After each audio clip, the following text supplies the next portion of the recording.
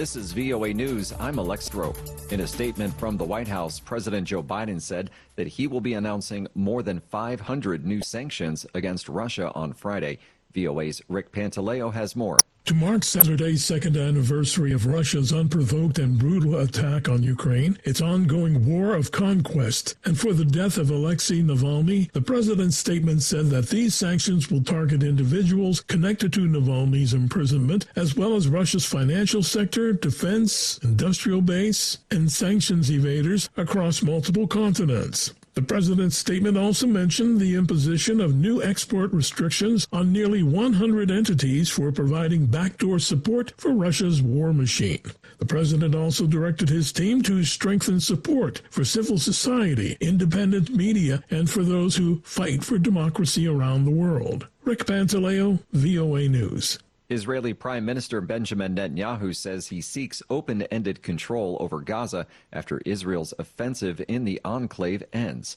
AP correspondent Karen Shamus reports. Israel's Prime Minister Benjamin Netanyahu has said he's seeking open-ended control over Gaza after Israel's offensive in the enclave ends. Netanyahu presented his long-awaited post-war plan to his security cabinet for approval. The plan was swiftly rejected by Palestinian leaders and runs counter to Washington's vision for the war-ravaged enclave. Deep disagreements over Gaza's future have led to increasingly public friction between Israel and the United States, its closest ally. Washington seeks Palestinian governance in both Gaza and the West Bank ahead of the eventual creation of a Palestinian state. Netanyahu and his right-wing government strongly oppose such an outcome. I'm Karen Shamas.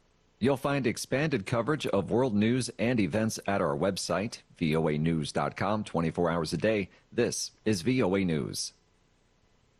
A British-born woman who went to Syria as a schoolgirl to join the Islamic State lost her latest appeal on Friday over the removal of her British citizenship. Reuters correspondent Lauren Anthony reports. The UK government stripped Shamima Begum of her citizenship on grounds of national security in 2019, not long after she was found in a detention camp in northeastern Syria. Begum, who is now 24, argues the decision was unlawful, in part because British officials failed to properly consider whether she was a victim of trafficking. That argument was rejected by a lower court in February 2023.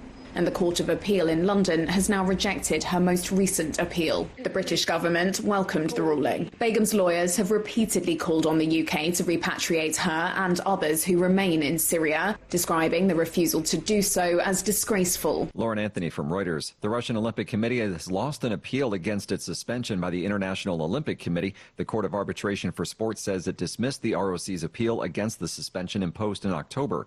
The IOC objected to the ROC incorporating four sports bodies representing regions of eastern Ukraine.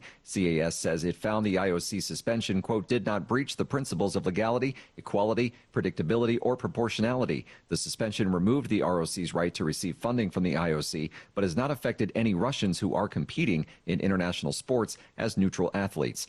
Facing backlash over the IVF ruling, Alabama lawmakers look for a fix. AP correspondent Shelley Adler reports. Lawmakers began scrambling in the wake of a state Supreme Court ruling that frozen embryos could be considered children under state law. GOP State Senator Tim Melson, who's a doctor, told station WBMA he wants a solution. Have a bill that says that a fertilized egg or embryo has potential life. It's not actual life until it's placed in or adheres to the uterus. House Minority Leader Anthony Daniels is a Democrat. What we're trying to do with this particular law is put the Supreme Court decision, the ruling, on pause.